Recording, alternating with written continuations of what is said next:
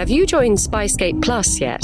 Spyscape Plus membership gives you exclusive access to Q&As with the spies and experts featured on the show, and to supporter-only content such as The Razumov Files, our 6-part drama series which reimagines Joseph Conrad's classic spy thriller Under Western Eyes for the present day.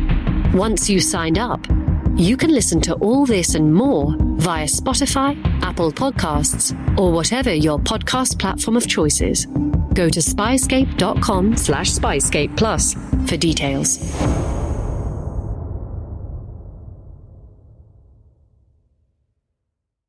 Incoming transmission. Welcome to True CIA Spy Missions, a special edition from True Spies. In this series, you'll hear the true stories behind some of the agency's greatest espionage operations. You'll meet the people who navigate this secret world. What do they know? What are their skills? And what would you do in their position? True Spies. True Spies. We were briefed on this incredible space-age project that was being contemplated. It was to tap an underground cable in Moscow, an underground cable that we believed would have extremely valuable intelligence information for us if we could succeed. This is True CIA Spy Missions. The Nuclear Superhighway. One rainy morning in the mid-1970s, signals analysts at the CIA's Moscow station settled in for their shift. Strong coffee cooled on their desks as headphones slid into position. Sleepy fingers tuned the dials on their radio receivers. A symphony of Russian chatter came coursing down the wires. The day began like any other day. But something was different. A new frequency emerged from the ether, a microwave link. These signals were highly directional, bounced in straight lines from transmitter to transmitter. Intercepting them usually meant erecting your own receiver directly in the path of the beam, far too conspicuous a gambit in a powder keg like Moscow. But somehow, the CIA was picking up these supposedly secure communications within their regular frequency scans. Was this a deliberate leak? A freedom-loving traitor at the heart of the Kremlin? A microwave is not always strictly point-to-point. There's some leakage, there's some reflection, there's some bouncing of the signal. So even though they can control from tower to tower and a narrow pencil beam, there is some spillage that is vulnerable. Well, my name is James Olson. I served in the CIA from 1969 until 2000. I was in the Directorate of Operations. I was undercover for the entire 31 years. Like most of our spies, James Olson is a man with secrets. Even today, many of the operations he took part in during the Cold War are classified. Well, and that's about as much as I want to say. Among those sheets of heavily redacted mission debriefs lies the secret behind the CIA's first interception of the USSR's secure line between the Ministry of Defense and the nuclear weapons development facility at Troitsk, just a few miles outside of the city. What we do know is culled from whispers, half-truths, and illusions from former CIA insiders. But here's a theory. We know that the signal would appear during storms and disappear with the clouds. So then, suppose the microwaves refracted through the raindrops and ricocheted around Moscow's old tin rooftops. With the right equipment, let's say a government-issue radio receiver, a professional could intercept the scattered signal much like any ordinary transmission. If that's true, then a quirk of the city's architecture, combined with its famously inclement weather, had allowed the CIA to access some of the Soviet Union's most closely guarded military secrets. We were very intrigued by the content of those conversations. They were using double talk. They were using code names. But we were able to piece together enough information to find it of value. Windfalls like this don't last forever. Eventually, the signal dried up. The Russians had realized that they were vulnerable to intercept and took steps to protect their intelligence. Fortunately for the Americans, they hadn't moved fast enough. During those conversations, we heard them talking about the new communication system, which would be much safer, much more secure. And we wondered what that was going to be. We didn't wonder for very long, though, because our satellite imaging of the Moscow area revealed that there was trenching going along a major highway in Moscow leading out toward Troitsk, the town where this research center was. We watched it being built, and we saw the conduit being laid. We saw the manholes being installed at about roughly 50-yard intervals. We saw the cable spools. We saw all that being done. We saw enough to realize that they are putting in underground, top-secret cable line, presumably between Troitsk and back into the center of Moscow. Without realizing it, the Kremlin had presented an irresistible challenge to the CIA. The agency knew that with the added security of an underground cable, the value of the conversations flowing between Russia's military and the research facility would increase tenfold. All they had to do was tap the source. But remember, this is the 1970s. Digital espionage is in its infancy. Computer hacking was, by and large, the stuff of sci-fi. The cable was only accessible through one of the subterranean manholes along its route to Troitsk.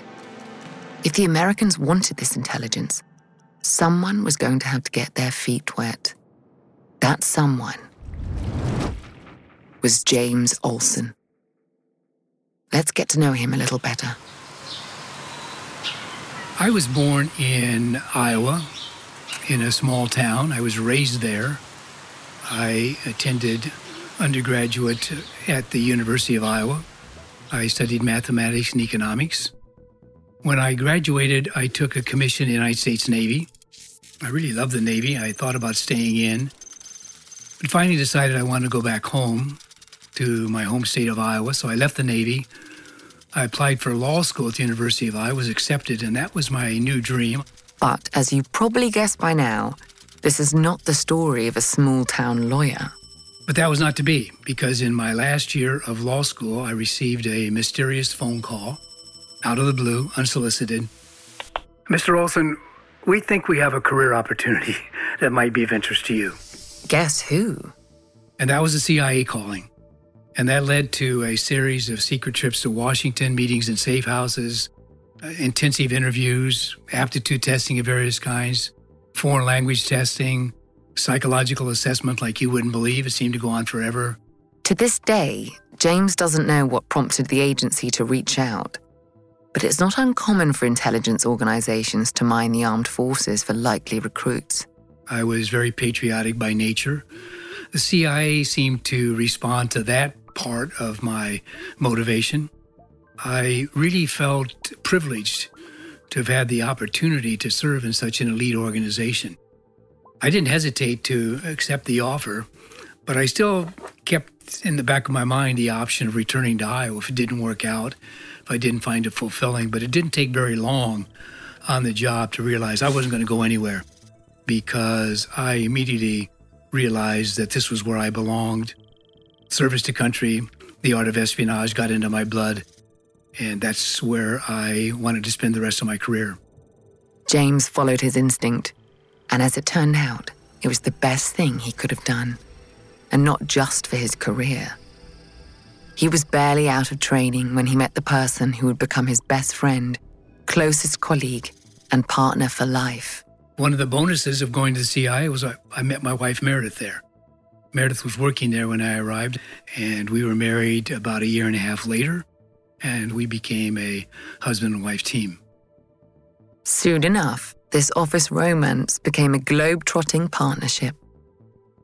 I originally was assigned to Europe, and I won't go beyond that right now, under a very sensitive cover. That was based on my language abilities and my professional background. No, this was not going to be an ordinary marriage. When Meredith was pregnant with the couple's first child, they were posted abroad to represent the CIA's interests in Europe. Together, they worked under deep cover across various foreign postings, all while raising a growing family. For the most part, James was lucky. More often than not, he would be a State Department official, with all the perks that post entails. I had diplomatic immunity, which was wonderful. You sleep a lot better with diplomatic immunity. I was in the political section, and I had State Department rank, and I functioned as a true State Department official, so the outside world saw nothing but my official diplomatic duties. But he wasn't always so fortunate. Some covers were more forgiving than others. But then we also have non-official cover, where we have no visible affiliation with the United States government. And those covers would typically be a business, maybe student, maybe retiree, depending on your state of life and your background, your interests, and what it is that you can convincingly pull off as your reason for being in that country. Obviously, those non-official covers, NOCs as we call them, NOCs, have a particular element of sensitivity attached to them because you have no diplomatic immunity. And if you get caught, you are subject to the full force and fury of the local law, and espionage, of course, is a crime in every country. The Moscow assignment was not like other assignments. A CIA agent deployed there during the Cold War would be operating in the inner sanctum of America's most dangerous enemy. In 1977, the Olsons answered the call. They returned to Washington to begin a year of intense preparation. Officially, this was known as the Denied Area Course, a period of extreme testing and training which honed the skills that CIA operatives would need to survive behind the Iron Curtain. The tradecraft used in Moscow is extremely specialized, very, very demanding.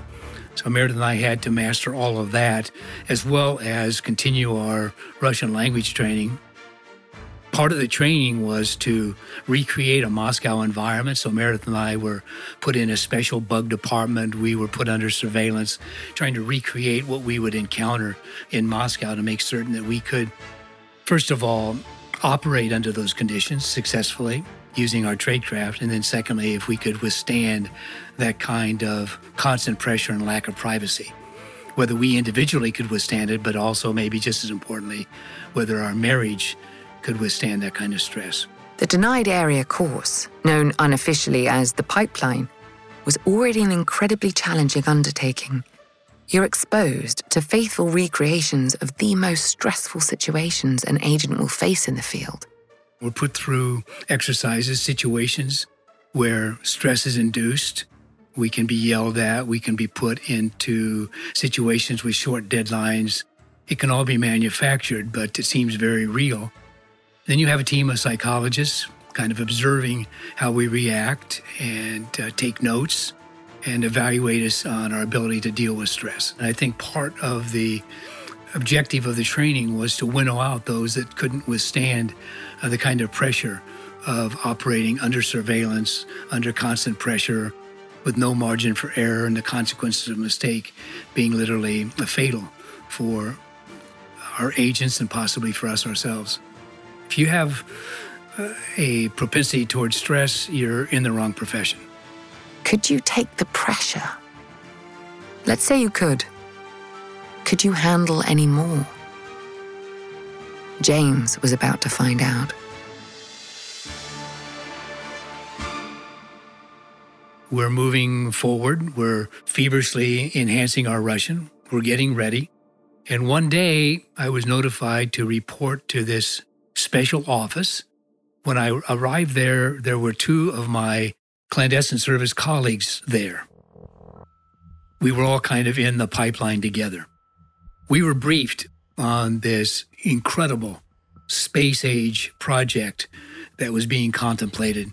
It was to tap an underground cable in Moscow, an underground cable that we believed would have extremely valuable intelligence information for us if we could succeed. In his career up to this point, James had distinguished himself as a remarkable field operative with a cool head under pressure. For this reason, he'd been recommended for one of the CIA's most audacious missions to date. The operation he would learn was codenamed CK Tor. Admittedly, it's not the catchiest moniker. At the time, the CK indicated a Soviet operation. And the Tor? Tor is just a random name. I don't even know what a Tor is. Name aside, James knew that this mission could make or break a career. But he'd have to work for it. Think about it. On top of your already grueling training in the pipeline, you're called into a briefing alongside two highly accomplished operatives who are also being considered for a groundbreaking new assignment. As far as job interviews go, this is as tough as it gets. Your every action, every word is being weighed up against theirs. How do you set yourself apart? It's kind of funny because one of the trainees, one of my competitors, was a very accomplished officer, and he showed up for the training in a camouflage outfit with combat boots, with his cuffs tucked in at the bottom like a commando, an ascot, and he looked the part.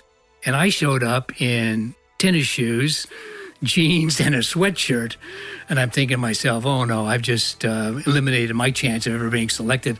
I don't look the part. So I was not too optimistic. For a spy, clothes are more than a fashion statement.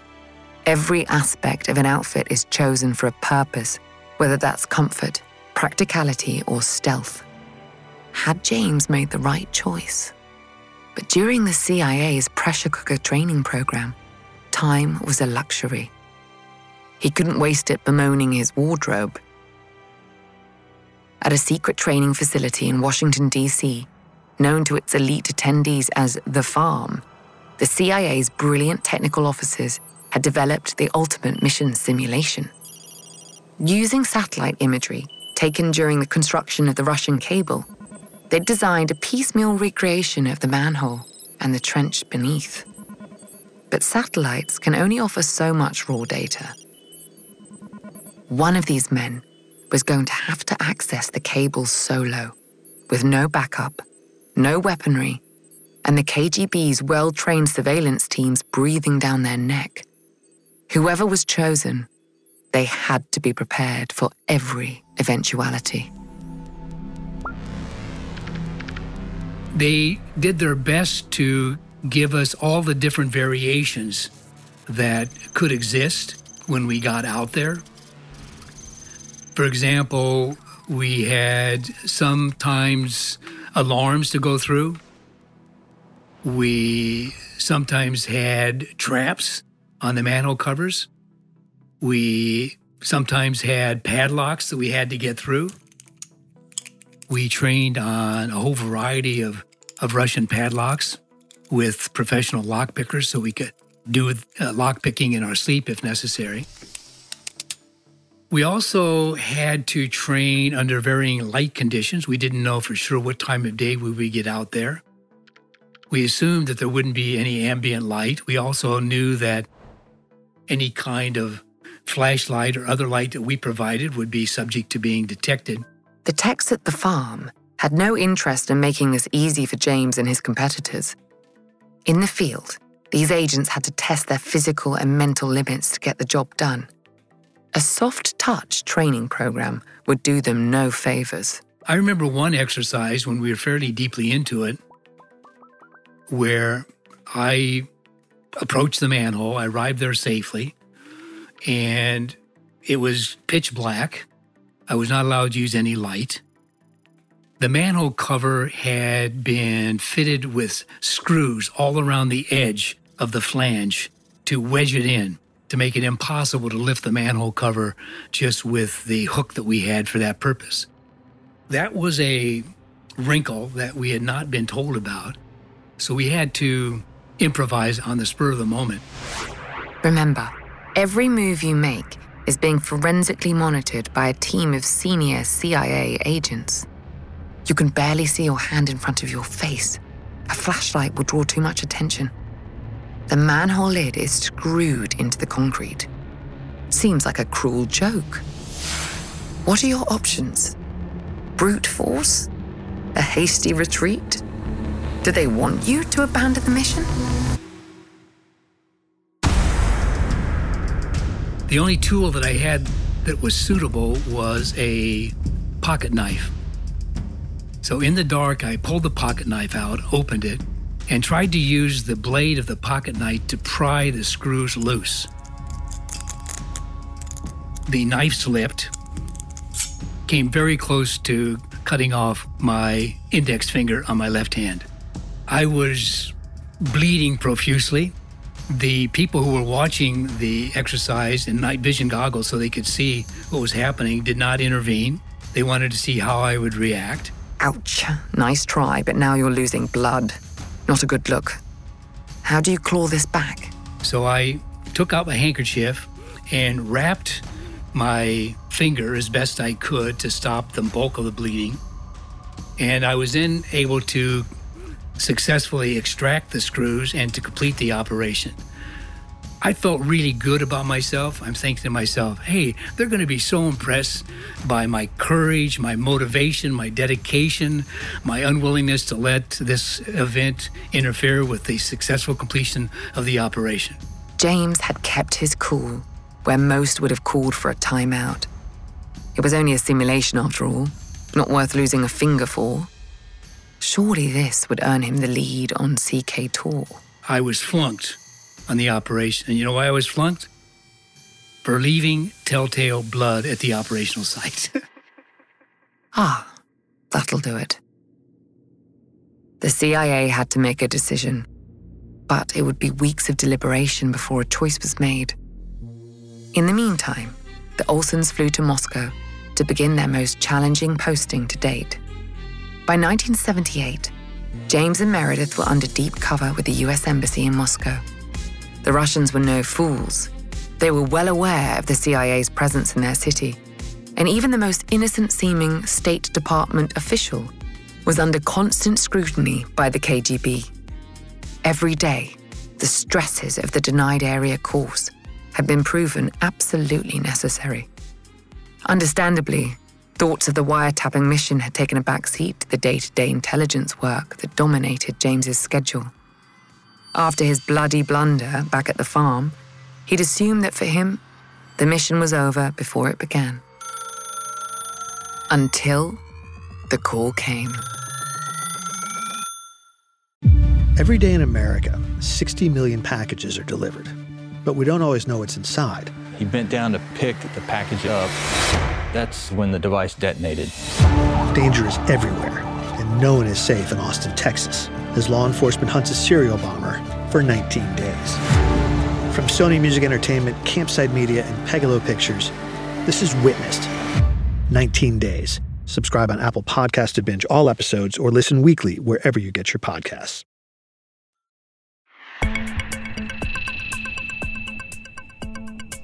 I don't know to this day why I was chosen, but I was very humbled and honored to have that opportunity. After that, things moved quickly. But before James could enter the manhole, the CIA needed more detail. I was not allowed to go into the manhole yet. We didn't know enough about it. We needed to know exactly how it was configured, which conduits had cables in them, what size the cables were, how much water there was in the manhole. We had a lot of unknowns, whether there was a ladder or not down the side. We needed a casing. This crucial first stage, the casing, would give the CIA's technical officers their first look at the makeup of the cabling. From there, they could devise the gadgetry needed to tap it. So, a few photos, easy enough. Pop the manhole cover, lean in, snap away. James didn't even have to go underground. The hard part was getting there at all. Surveillance detection is a fine art. There's probably nothing we studied more at the farm or during the Denied Area course than how to do that. It's difficult because you're operating against some very sophisticated and professional KGB surveillance teams. They are very good at what they do. Luckily, James had a secret weapon. Meredith had a remarkable ability to detect surveillance, better than mine, frankly. She could see a suspect surveillant in the morning and memorize all the key features, and then see the same surveillant that afternoon, say a woman, for example, with a different hairdo, with different makeup, different clothing, and still determine that is the same person I saw in the morning. With Meredith's help, James was able to break away from surveillance and get the technical team their photographs. The next stage of the mission would be rather more involved. After I'd produced the casing, the photographs went back to headquarters and were analyzed painstaking detail. I think it was probably another 2 or 3 months before word came back from headquarters that they had analyzed the photography and that they were ready to make an entry mission. The tunnel contained tens of different cables, each carrying its own brand of information. Some were ordinary communications, some weren't. Each would need to be sampled to tape and presented to the CIA for analysis. Any one of these wires could be instrumental in undermining the Soviets' weapons development program. As the USA was all too aware, nuclear weapons could define the course of history, and not necessarily in their favor. To access this crucial intelligence, the actual business of intercepting a cable would have to be highly targeted. It was James's job to tell the CIA where to place their tap. The mission could take hours. This was no smash and grab. To avoid detection, James would need to make sure that his cover was completely unimpeachable. He needed to get black. Black is our terminology for getting free of surveillance. I was being smothered by KGB surveillance. This was part of the pipeline for Meredith and me, involving some very sophisticated space-age techniques. And one of these is what I used to get free of surveillance on this particular day. James isn't comfortable with sharing all the fine details from the day he entered the manhole. But let's try and fill in the blanks. Maybe our spy will give something away. A family man to the hilt, it would make sense that he'd take his wife and children out to the many parks and forests that surround Moscow. Parks and forests that may well have run parallel with the comms tunnel on the highway to Troitsk. While there, let's say picnicking, for example, he'd have the opportunity to scout its point of entry. Picnicking in Moscow is something I'm not unfamiliar with. Let's expand this theory a little further. If the Olsons were being watched, all the Olsons would need to be watched. Remember, in the eyes of the KGB, Meredith was no innocent. If James had been planning something, what part would she have played?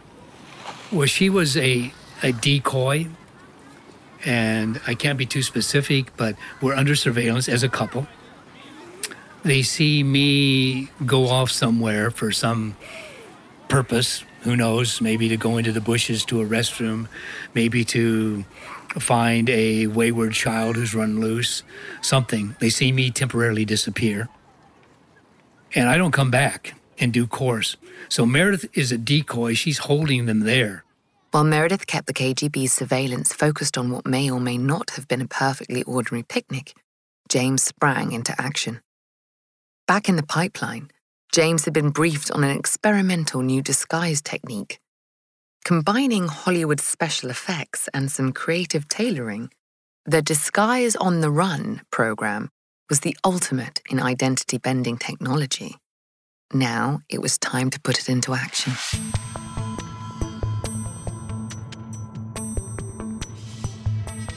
You are under observation in one identity in one location.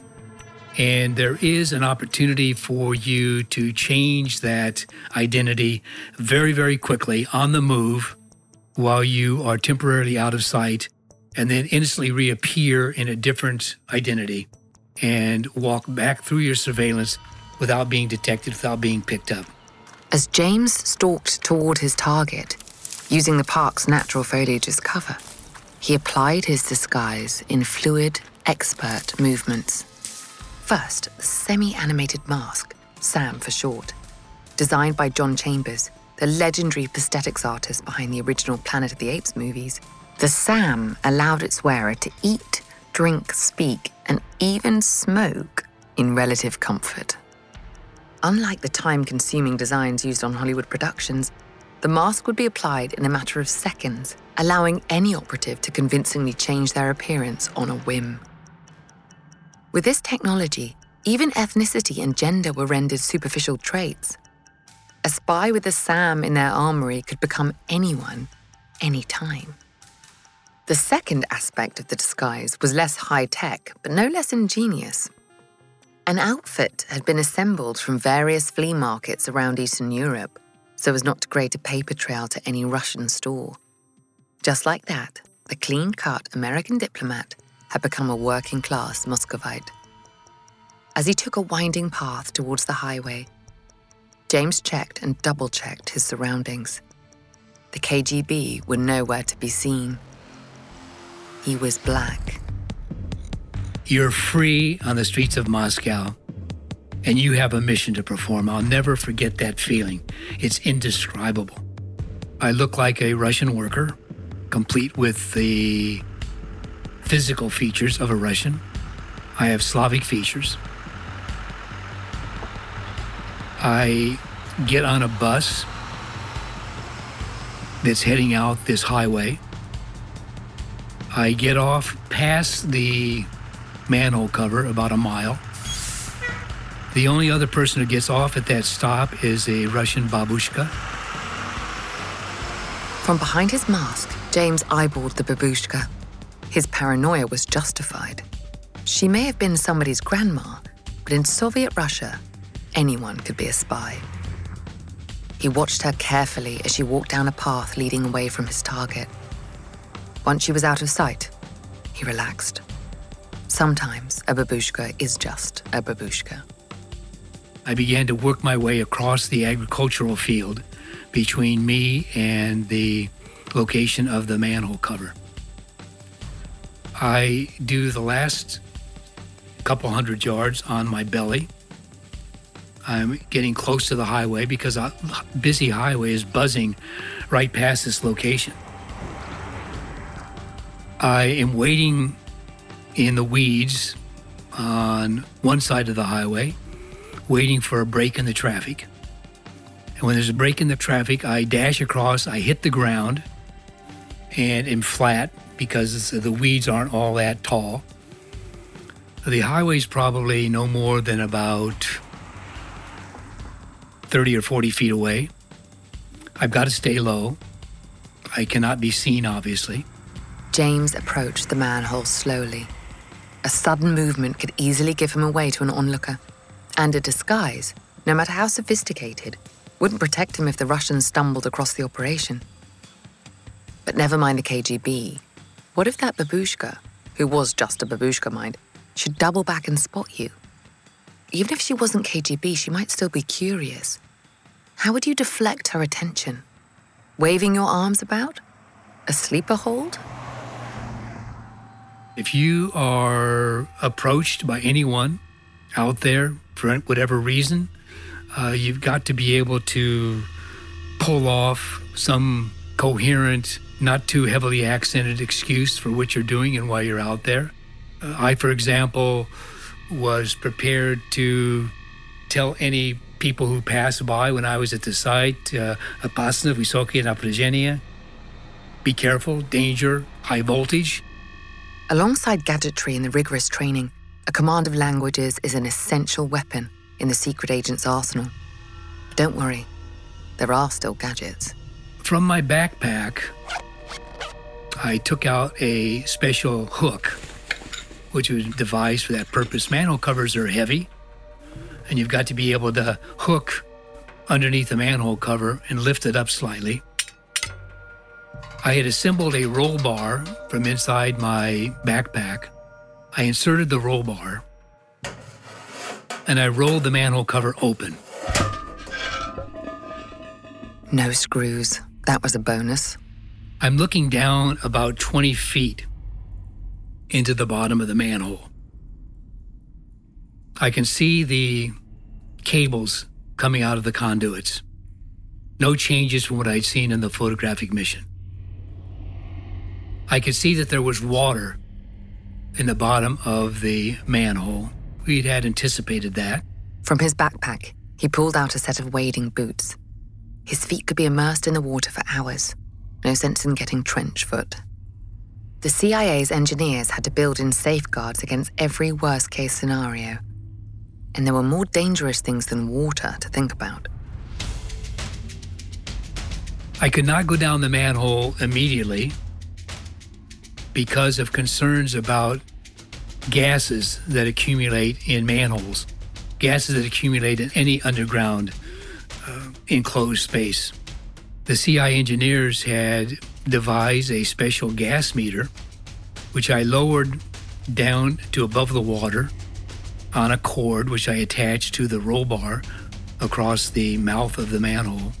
James lay prone above the manhole, watching the LED lights of the gas detector twinkle in the darkness while it did its crucial work.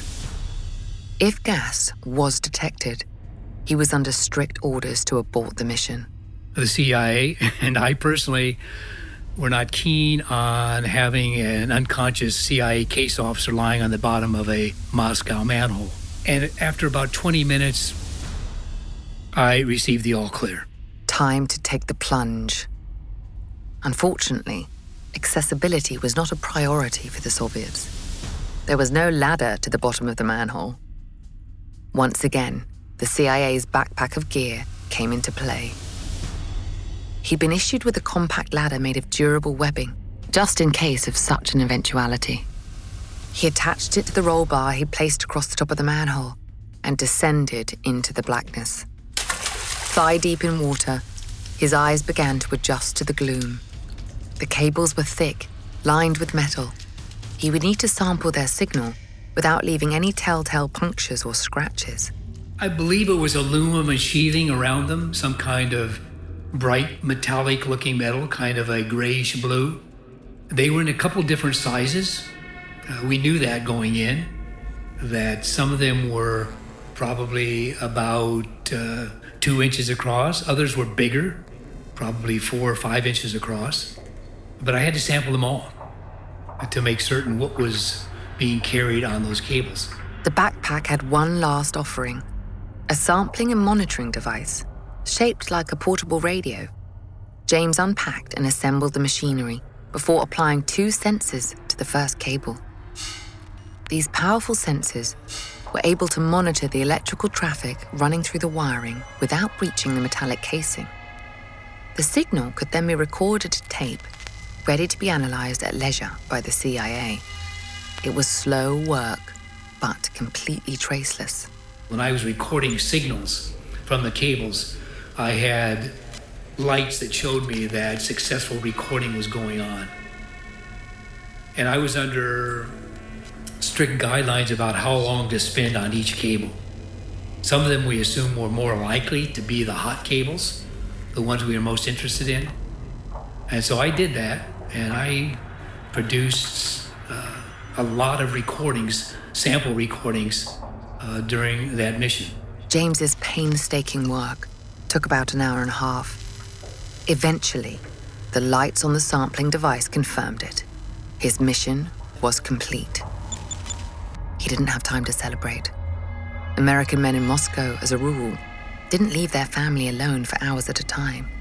By now, there was every chance that an embarrassed KGB might be redoubling their efforts to track him. I left everything exactly as I had found it. I closed the manhole cover. I put everything back in my backpack. And then I worked my way back to the bus stop about a mile away and got on the bus. When he arrived at his destination, Meredith and the children were waiting. I can tell you that she was very glad to see me come back from that operation, because something as provocative as this was, we realized, more dangerous than a simple mission of meeting an agent. The Russians would be outraged by our audacity, by our going after their sensitive communications. So the concern was that I might not come back.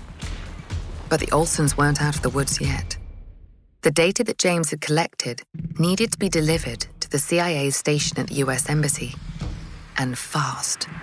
As they drove, James and Meredith kept a watchful eye on the road. The KGB were not above staging traffic accidents that could result in an impromptu search of a vehicle, especially when the passengers were Americans. And was still black, and was able to stay black long enough to get to enough safety that I could secure the backpack with the recordings, everything else that was in there, all the equipment, and get back to safety in the embassy and the station. And relax. As much as you can relax in Cold War Moscow. The CIA had its priceless tapes. By 1981, after months of careful analysis, the agency was ready to place the tap. James's samples had confirmed the presence of top-secret weapons intel passing along the cable. A constant flow of this information could allow the US to monitor and, if necessary, undermine Russia's nuclear weapons program. The USSR had just hit a major hurdle in an era-defining arms race. And it didn't even know it. The subsequent actual TAP operations were carried out by other officers, specifically technical officers, who were more skilled at doing the actual technical installation than I would have been. Clearly, James believes that modesty is a virtue.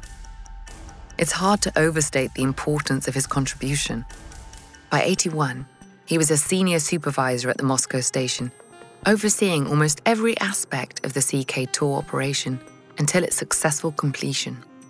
And I was considered a valuable resource because I was the only one who had actually been there, who'd actually seen it and knew what to expect. And so I was debriefed endlessly on everything that I saw and did during the operation. And I think that was helpful to them.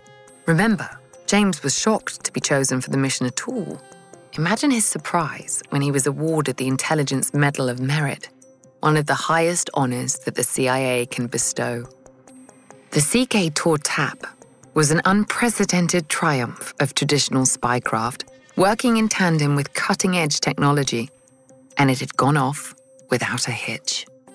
In agency parlance, this operation was bigoted, meaning its existence was known only to a select few.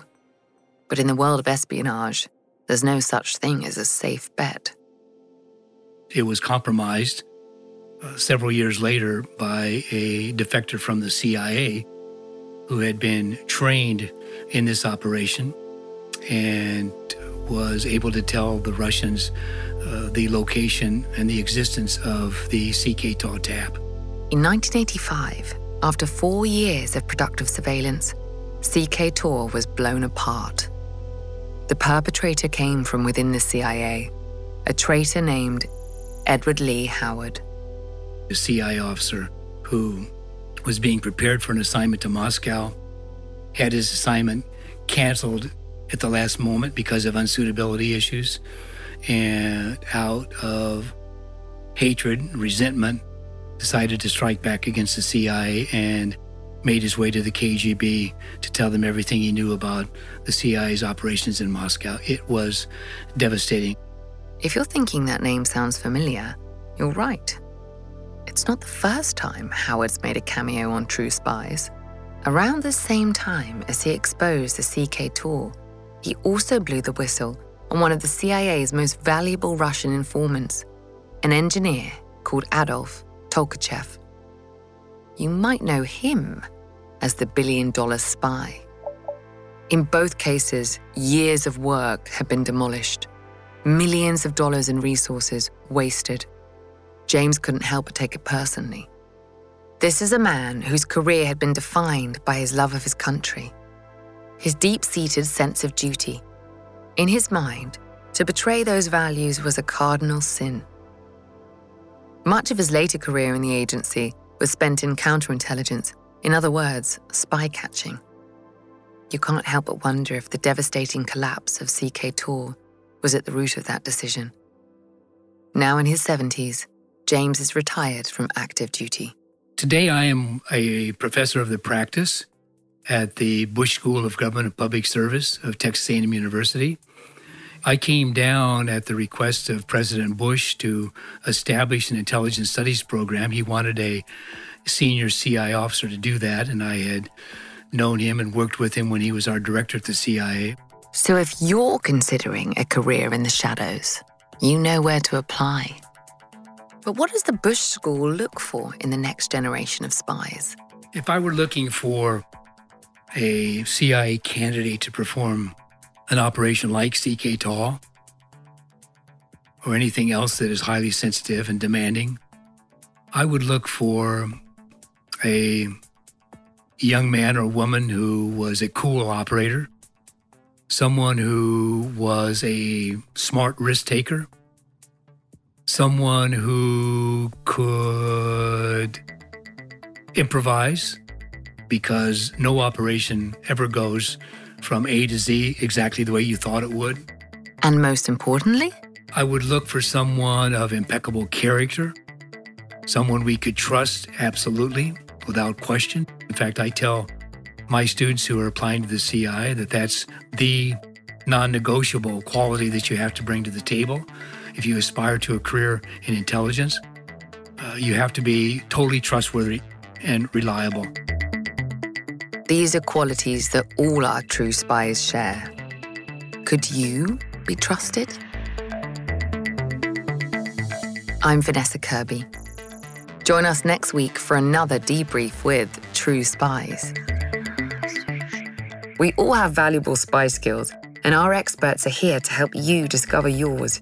Get an authentic assessment of your spy skills, created by a former head of training at British Intelligence at spyscape.com.